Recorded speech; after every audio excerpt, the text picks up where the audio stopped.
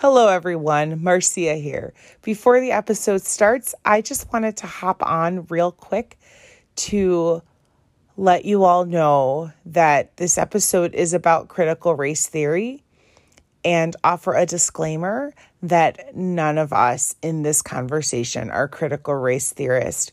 We are all having a conversation about four very specific tenets of critical race theory, and we're breaking them down and how we see them affect our lives and the lives of others. For CUBL's official statement on critical race theory, please see our website. Thank you very much.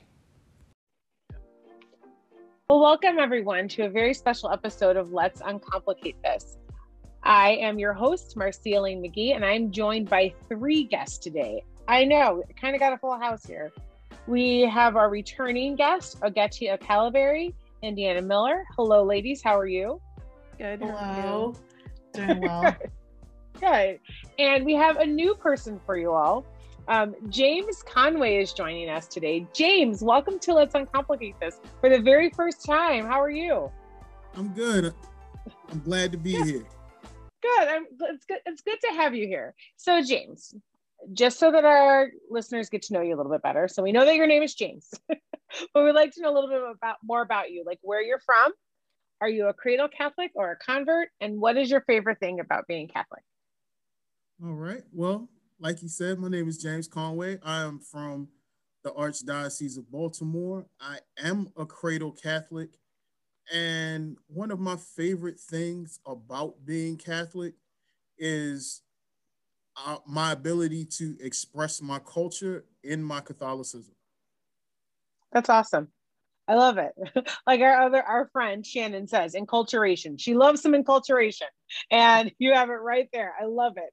So, well, I want to say to our listeners that we all got a chance to visit James at his church to live out his faith and his culture, and it was kind of an amazing experience a couple of Sundays ago. Wouldn't you say, ladies? Yes, it was so fun. It was so great. It was so great. So thanks again for having us, James, at your church. So let's move on to this. You're always welcome to come back. Oh, we will. Oh, I will be back. I don't know about these ladies, but I'll be back. Well, let's make it annual. Yes, an annual visit to James's church. Well, he will sing for us, and it would be amazing. Well, today's topic is one that I think is good to have a group discussion about because we all have our own ideas and our thoughts and experiences with it, and even some misunderstandings. Today, we're going to be talking about critical race theory. There is very, very much to say about critical race theory, what it is, what it isn't. And sometimes people who speak so confidently about it don't know really what it is and what it isn't. And sometimes I don't even know what it is or what it isn't. If you're anything like me, you didn't hear about it until at least probably a year ago. Like I wasn't aware of what critical race theory was until about a year ago, and other people were bringing it up, and I was like, I have no idea what this means. Do I have to turn in my black card? And so, but it turns out that I am not the only one that does not completely understand.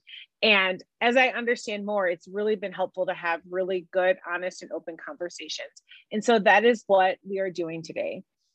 As we always know, we have like super intellectual stuff. We're like, Dee Dee, come talk to us, teach us, be our historian, let us know what's going on. If I need somebody, and then if I need someone to like agree with me and like explain it to me like I'm 5, Ogechi's always here for me. And she is right here in the trenches with me. And James, I always love your insight. So this is gonna fill out this conversation. So Dee Dee, what is critical race theory? Like, what exactly is it? I mean, that's an excellent question. First of all, I want to say I'm not a critical race theory practitioner, nor am I a critical race theory specialist. When I was in graduate school, we definitely read some critical theory works. And so I have sort of an introductory level understanding of critical race theory. Okay. And even with that, there's still so much more to grasp and to understand about it, because here's the reality of critical theory, just period. Drop the race, just critical theory. critical theory is basically the study of social. It's like a social theory that is all about critiquing the world in which we live in and trying to get beneath the surface, trying to uncover assumptions and get beyond those assumptions so that we can have a better understanding of why we do the things we do. Okay, that's what critical theory is. So now you pull the race back in. Critical race theory tries to apply this system of social thought to the issue of race. Because of the nature of critical race theory, I think every critical race practitioner will probably give you a slightly different definition for what it actually is, but there seems to be some common themes. Okay, so I'm going to pull Okay. out 4 common themes. Let's hear The it. first is that racism is ordinary. Racism is an ordinary part of our everyday lived experience in this country. It is not something that is exceptional, right? It's not Okay. like there are just these few racist people out there who occasionally do these really racist things. No. Critical race theory says that racism is ordinary and operative in our everyday lives. Okay. The second is that critical race theory says that there is this sort of hierarchy between white and black. They use a term called white over color ascendancy, which basically means like not only do we have a preference in our systems, and then sometimes this is an unconscious preference in our systems for white over any other person of color, but that this difference matters, the system matters, and that for people of color, the more you can move up that system, the better off you are. And so then we see sort of even in situations where people might be trying to help to advance causes that disproportionately affect people of color, we'll see that sometimes the solutions that are proposed in a way that benefit this white over black system we have in the country. Okay, so that's our second feature. Third feature is that race is not fixed, right? There are not some like clearly objective standards that determine what race you are a part of. Race is something that is a product of social thought, and it's also a product of our own unique social relations. Okay, so there's fluidity in there that sometimes we don't allow for. And then a fourth tenet of critical race theory is this theory of the voice of color. And that is the idea that people of color tell their own stories better and indeed explain their own experiences better to a majority white audience than was previously believed. Like previously, people might defer to a white expert to explain the issues that people of color face.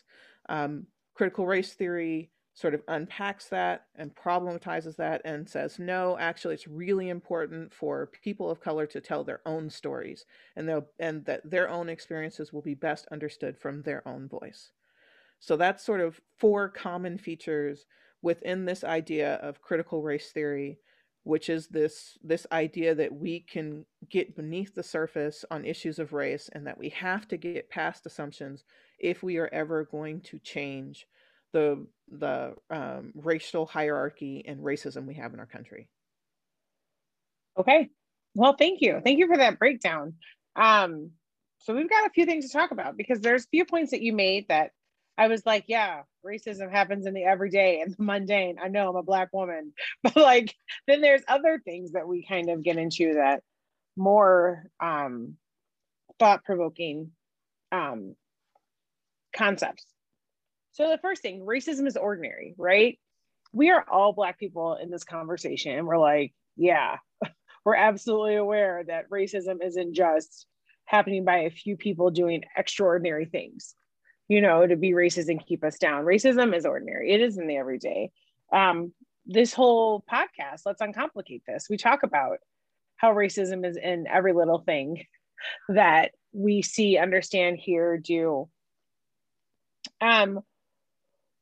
Why do you think that had to be pointed out so early on? Like, do you believe that people do believe that racism doesn't really exist in the everyday, in the ordinary?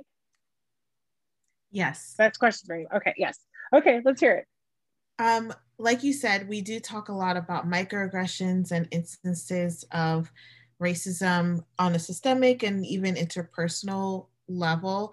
And I think, and this might touch on number 2 or even 4, in that even when white people denounced racism, it was almost always those extreme acts of violence. And only currently are we really pointing out and talking about microaggressions being racist.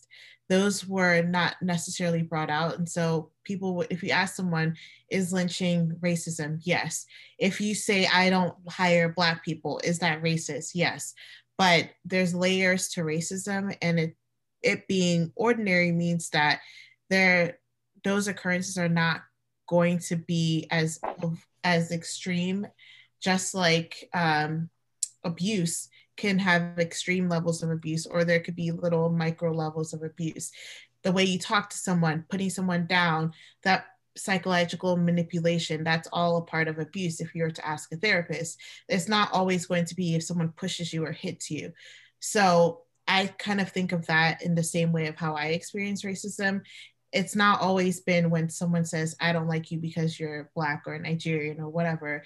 It's the little those inconsistent ways that they treat me compared to someone else that isn't a person of color, or those interactions that make me second guess my worth or value as it relates to someone else that isn't a person of color. Those are all racism. Those are all experiences of racism to me. And so for me, that's why I believe it's ordinary, because it seeps into every part of my experience, and it could be seen in every part of my experience as a Black person. Thank you. James is the only man on this panel right now, and I'm sure that I know that as a Black man, like I don't know if you would agree that racism is a little bit more overt when it comes to where you are, and you're not a diminutive Black man. You are, like you're a big dude, And right? And you're Black and you're outspoken. yeah, or not outspoken, but you have things to say. being a Black man, whether outspoken or not, one of my mentors said something, and especially in the realm of being Catholic, I could walk into a church and you would automatically notice that I'm Black. You wouldn't question, you would definitely question if I was Catholic or not if I walked into a church, but you could not question that I was Black. And that thinking automatically separates out into different types of racial connotations, because it's like I wouldn't walk into a church unless I was going there to praise. I wouldn't walk into a church unless I was invited. In most cases, that wasn't my church. But from a non-church perspective, yes, in another group I'm in, we have a saying, everything is racism. When we walk down the street, how people treat us when we walk down the street, when we walk in the stores, when we're driving our cars. One of the things that you used to see in movies a lot, and people would joke it, but it's the truth. Why did you get pulled over? Why did you get pulled over? I was driving while Black. These are all real things that I have actually experienced. And I'm just like, I can't say that the people who have done this were like innately or overtly evil people, but they are part of a system that where whether they know better or not, they are taught this is how they're supposed to function. And functioning so have made it very uncomfortable for people that look like us to function as we would say normally. So like when you hear things, especially in this post 2020 world with COVID, when people say we want to go back to normal, when I hear normal, I hear it in the most negative sense, because what was normal before 2020? Normal Yeah. before 2020 was me walking down the street and getting stopped by the police in this block, turning a corner, seeing two different cops and getting stopped by them. And, and those experiences could have varied greatly, but now it's like it's a spotlight on, is this the day I'm going to lose my life because I walked home instead of catching the bus? Mm-hmm. You know, and like I said, I don't think that because, and it's not just because I've walked away from those experiences. I don't think that the people who do it unintentionally or very like slightly intentionally are evil. I really do think that it has to do with the system. The system says that I am a threat. I'm almost 6 feet tall. I'm a black man. All of a sudden, I am a big guy. I weigh plus 350. Um, if you see me coming down the street, especially in the late evening or at night, I can see that I look like a threat. I can see that I look like a threat to black people. So I can imagine what I look like to people of different races. Mm-hmm. When I was staying in North Carolina with my grandfather and I was still the same size, somebody advised me not to walk down the street at night because I look like a bear. And I'm like, that was from somebody who was 6'5" and he was sitting on his porch. And at first I thought it was a joke. And then I thought about it and I was like, as a man who I like my hair, I have a bushy beard and I have a bush on top of my hair. No, you can't automatically see my face. So, you know, that can be threatening, but where is the threat if I'm not coming at you directly? Mm-hmm. You know, even the fact that I said that it could be threatening is conditioning upon racism because I was told by my mother as a child that when they see you, you are a threat. I was told by society, by the way I'm treated, that I am a threat. So Mm-hmm. I cannot sit here and say that I don't see it, especially as a black man. But one of the things that I can say is I do not embrace what people would consider to be stereotypical behavior. Like I'm not going to go and it's stereotypical A is stereotypical B. Stereotypical A is I'm not going out of my way to prove that I'm the nice black man so that you don't have to fear me. Or stereotypical B where I play into everything that you think is going to happen. I'm talking with slang and wearing my hat a certain way, extra baggy clothes and stuff like that. No, my goal is to get to my destination. If I see you along the way, if I know you, I'll speak. If not, I kind of keep it funky and keep it moving because I don't know what you're going to do because I'm a big black guy. So, in order to keep my sanity and my safety, and it's something that I teach my nieces and nephews, but impress more upon my nephews because they are young black men, that it's not, there's nothing wrong with walking and maybe smiling, but smiling and nodding and tipping your hat, we're not doing that. I said, if you stay focused on your goal and you keep moving, you probably you have a greater chance to get where you're trying to go, as opposed to you stopping and stop and stare and look around and everything like that. There's a way to be mindful of your surroundings. And the one thing that I'm always mindful of is that people are always watching me, even when it seems like I'm alone.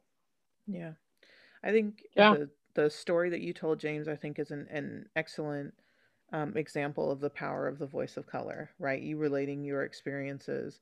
And I think in you relating your experiences, we get why the first main tenet is that racism is ordinary.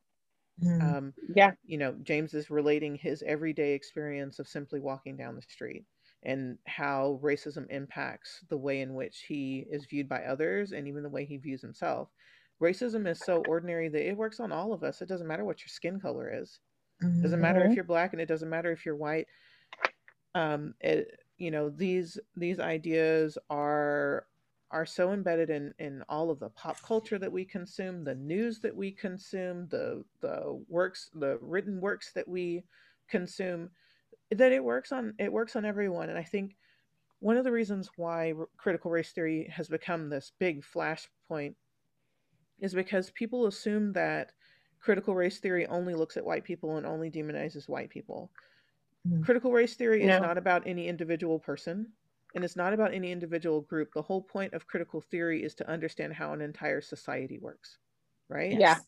And so that taking it personal, and that taking it on as something that you should be guilty about, I think is what causes the flashpoint, when in reality we're all just trying to understand. We're trying to get to some better understanding so that we can make some better way. And if the only shift that you make is the understanding that racism is ordinary, we've gotten a lot farther than we would have otherwise. So, like, you don't have to agree with everything that critical race theory says. You don't have to, like, with any other theory or philosophy, you don't have to take it on 100%. You don't have Mhm. to. I mean, they don't critical race theorists don't agree with each other. The whole thing is about critique. They critique each other, right? They And critique it's their a Yes. own. theory.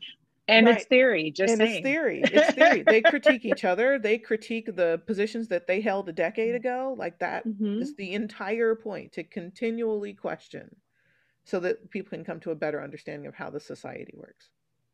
Well, with critical race theory, like theory is like a really scientific term, but also this is social science. When you talk about racism, when you talk about people, societies, like this is all social science, and everything's going to be a theory, right? So for those people who have a scientific mind, it's like this is true until you prove it false, and is yet to be proven false. It's just been understood better, expanded upon, and things like that. So at no point are we saying, oh, this is what it is. But you're right. They constantly argue with each other. And we constantly we have different viewpoints too, right? About different things and what we've seen. That's why it's really great that we're having this conversation. I mean, we're not going to have any like Real Housewives arguments break out on this podcast episode roundtable, but I'm sure we will disagree. Like I'm sure there are going to be parts where we fail to understand what they mean or fail to see um, why certain things matter. So thank you, James, again for sharing that story. We really appreciate it. So we're going to move on to the second one. So the second one is that the white over color ascendancy, right? Mm-hmm. So we hear that and you're saying like, well, the way I think about it is like the closer you are to whiteness, the better, like Yes. quote unquote better you are. And we talked about this. I don't know if it was on air or off air because I was really confused. I was like, is that like what is the difference between white over color ascendancy and what we constantly say and know is white supremacy? Like Yeah. there like I think what is exactly the difference? I think the term white supremacy makes things seem like there's a more fixed binary than there actually is. Okay. Whereas thinking about things as like white over color ascendancy allows you to see the different levels at which race works in the society, right? Okay. Again, the whole point of a critical theory is that we are going beneath the surface, right? So, very Mm-hmm. surface level, you have white, you have black, right? And white people are better. That's very surface level. That is Mm-hmm. not what Well, critical race theory is yes. about, right? Gotcha. Critical Okay. race theory is about, like, there are all of these stages in between, and what does it mean to move up through the spectrum, right? Like, Mm. what does it mean to be Asian versus what it means to be black? What does it mean to be Latina versus what it means to be black? What does it mean to be a white presenting Latina versus a indigenous Latina? Like, all of these various Mm-hmm. aspects, right? We know that they're, based upon the research done by critical race theorists, they say that there's an overall preference for people who are on the wider end of the spectrum, but there's absolutely like a spectrum that we've created here. Yes. Where you are on Yes. that spectrum matters. How you move on that spectrum matters, and that dictates the behavior, again, not just of white people. This is not something that is just only about white people. It also dictates the behavior of people of color. especially Yes. the behavior of people of color towards each other, right? Mm-hmm. As everyone Yes. in the society tries to move toward that higher end of the spectrum, which is the wider end of the spectrum. Yes. You know, I know from my own personal experience, I grew up in California, in Northern California, and most of the instances of racism that I personally experienced were not at the hands of white people. They were at the hands of whiter presenting Asian people and whiter presenting Yes. Latino people, right? And Yes. they were vying for their own social capital and their own social position at the expense of people who look like me, right?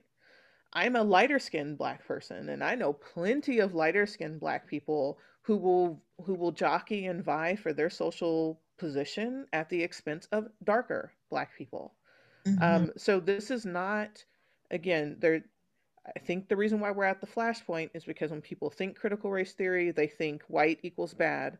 That's not what the critical race theory practitioners are talking about. They are talking about an overall system that we've created in this country that puts white on a pedestal and Mm-hmm. then grades everyone against that. Yes. Yes. And when I hear you explain that, and you explain that it's on a spectrum, it really helps me understand a little bit better about how well our position in relation to whiteness also can be changed and like quote unquote improved upon, like how with code switching, right? Mm-hmm. Um, that absolutely happened. So there was this really great yearbook quote a few years ago. I don't know if you guys remember this. This black girl graduated. Her yearbook quote was, "You can achieve anything you want in life as long as you sound Caucasian on the phone." And it was the best yearbook quote I've ever read in my life. And it cracked me up, right? And all of us knew, all the little black kids who've been told that we talk white all of our lives absolutely understand what that is. And so when Yes. I think about that, and I was like, yes, because I've had doors open to me on the phone that I wouldn't have had open in person. And it's not Yes. because I thought I talk. I was like, I talk like I'm from the north side of Chicago, right? I went to school with a bunch of white people. I talk like my environment, right? In my Mm-hmm. environment, there was a lot of whiteness, right? And yeah, there was some code switching in there too. There's a lot, I'm not gonna lie, there's a lot of code switching in there too. And when I'm on the phone, I'm more likely to get, oh yeah, let's, get you what you need. But in person, they're like, whoa, like where is this? We're expecting this like sweet little white girl. And now we do not have that. And that's actually been told to me before. People have been like, I was expecting you to be white. I'm really confused. I'm like, okay, first of all, Yes. that's racist. But second of all, okay. But it's like the white is seen as better. Like how when I was younger, everyone had a perm, right? Or straightener, because for black folks, the perm straightens our hair. But like everyone had a perm, or the way we dress, like James, how you said even yourself, you have to make sure that you don't dress a certain way, or you don't say a certain things, or to kind of make ourselves seem safer. And I think that's kind of what Yes. that is. Like the closer we can look or present whiteness, even in all of our, like I'm a whole black woman. Like there's no way if you saw me, you were like, she is a white person. That would not be real. But there are things that I can do with the way that I dress, the way I style my hair, the how I choose to talk, what I choose to talk about, that will put me in a higher on the spectrum with the white over color ascendancy. Yes. Right. And this actually exists a lot in immigrant culture. And so I am an immigrant and my parents were immigrants. And the rest of my siblings grew up here. And I remember asking my mom why she has like an Anglo name and my dad has an Anglo name. And all of us have Igbo Nigerian names. And for Mm-hmm. her, it was almost like a revolutionary response to the colonialism that she grew Mm-hmm. up with. She was born just before Nigeria became its own independent country. And so her parents named her Angela so that to give her a chance to maybe like fit into this new reality of the influence of the British in Nigeria. And so that was a whole generation of like people that she knew. And so her and her siblings were trying to be the opposite of that and wanted to reclaim their Nigerian heritage and identity. And so all of her kids are named Nigerian names. And I would never think of my mom as a revolutionary at all, but it was funny and something as simple as naming your child. And it reminds me of the author Austen Channing Brown. In her book, she talks about her parents naming her a very like ambiguous, Austen, when you first think of it, as a male name. And it's also a very like white presenting male name. And so that she can navigate this world without the assumptions that come from just reading your name. And that decision that her parents made, knowing that there's so many obstacles, and to remove just one because of how white and it's also male it would sound, would set her up a little bit better. And she talks about how it's like you said, on the phone or reading a resume, it's opened doors to her that maybe it wouldn't have if she had a different name. And then Dee Dee, when you were talking about our relationship with that kind of hierarchy in our relationships with other Black people, I remember considering sororities, and someone basically was like, don't you bother, I'm not going to name the sorority, don't you bother with this sorority because of your skin tone, and or joking like, oh, so and so only dates these kinds of people. Everybody in their family since like the Harlem Renaissance has only dated people of a certain shade to kind of keep that lineage of lightness together, that long hair, fair skin, all of that. And so we internalize a lot of the racism, and then it plays out in this hierarchy and our interactions even with one another as people of color. Yeah, and there's also an interesting facet of that plays in within white populations as well, and it's sort of when you can bring in some economics to this, right? Because it's not just the psychic thing of like that feeling of white is better, right? But it's also like material. There's a material aspect. So even within predominantly white groups, there might be a gradation based on your economic class, right? And so there might be vying within, even within white culture, over, who's more elite, how you can get more elite, and trying to jockey for that more elite position. So, it's complicated. And I think, again, part of the job of a critical theorist is to try to get under the surface and break apart as many layers as possible so we can understand, you know, how it is that a white person and a black person can apply for the same job with the exact same qualifications, and yet the white person is more likely to get the job. White over color ascendancy, right? No matter who that hiring manager is, the white person automatically gets that leg up just by virtue of being, and that's within our society. And it's so, again, this is something that's working on all of us. And so, based on what we consume, the music we consume, the culture we consume, the language, the literature, like it's working on all of us equally. And so a critical theorist would say, in order to solve the problem of race in our country, we have to deal with that narrative, that blanket narrative of white over color ascendancy that is, all throughout our society. And that matters, that we do this in, subconsciously, it matters.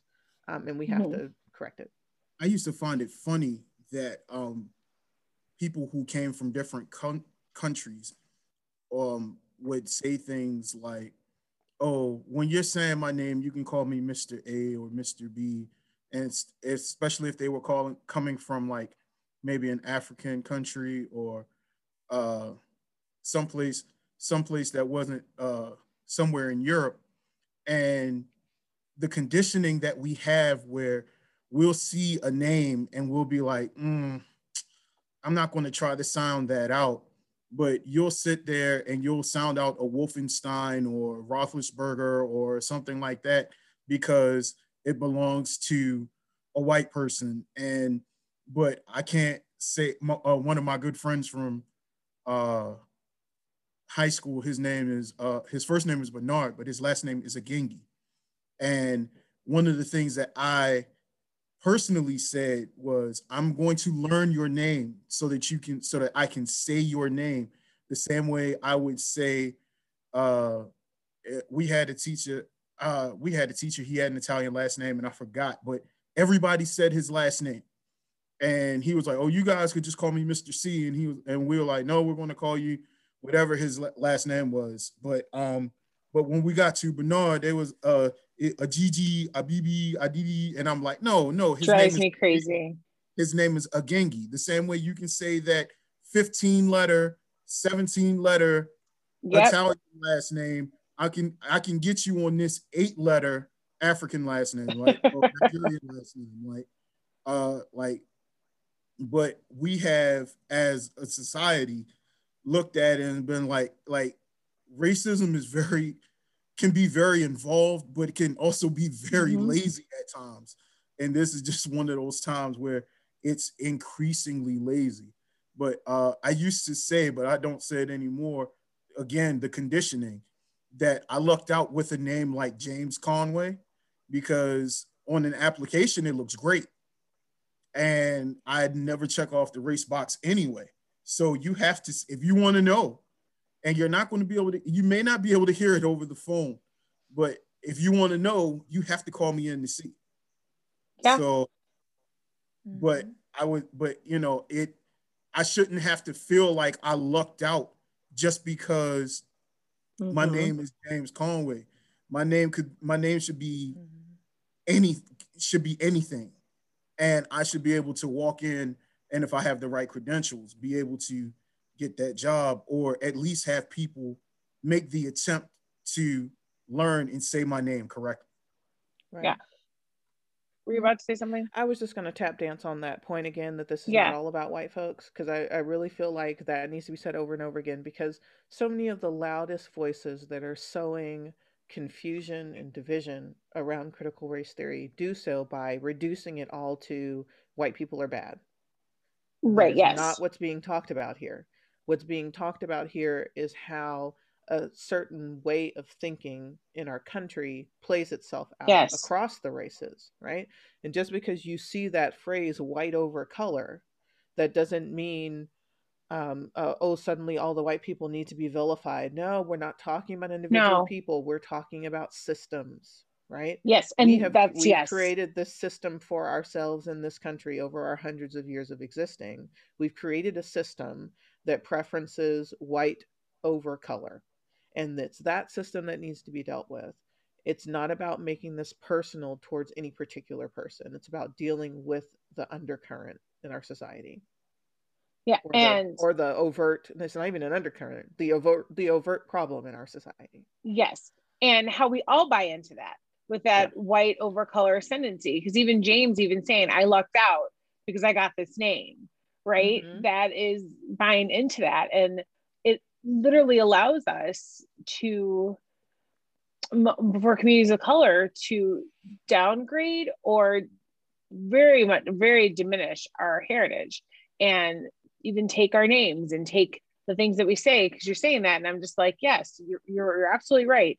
And it shouldn't be a lucky thing. Like, your name should be like, I'm super lucky to have this name because no one knows. But it's the way that we give into that, and that we can hurt people of our own culture, right? How we can show anti-Blackness, anti-Asian, you know what I mean? Anti-Latino aspects of our culture because of that white over color ascendancy. And I think that's really important that we are able to name that, and also to realize that. And I'm glad that you said that, Didi, because I was thinking, I was like, this should allow greater reflection on what we're doing instead of focusing on what other people are doing. And I think that's a huge part of critical race theory, because you're saying, I'm like, because there have been times where I've allowed things to happen because I was like, this is okay, this is fine, or you know what I mean, or this is the way it needs to be, or I'm glad that's not me, or things like that, where you have to recognize where you have advantages for your proximity to whiteness in the way that you act, what you do, what you say, how you say things, and how, if you allow that to continue. So I really would like it to be a reflection on what we're doing and what we can do better, as opposed to what someone else is doing and what they're not doing. So that was the first two. So that was the first part of our conversation on critical race theory. come right back to join us as we break down the other 2 points and continue this very important conversation on Let's Uncomplicate This.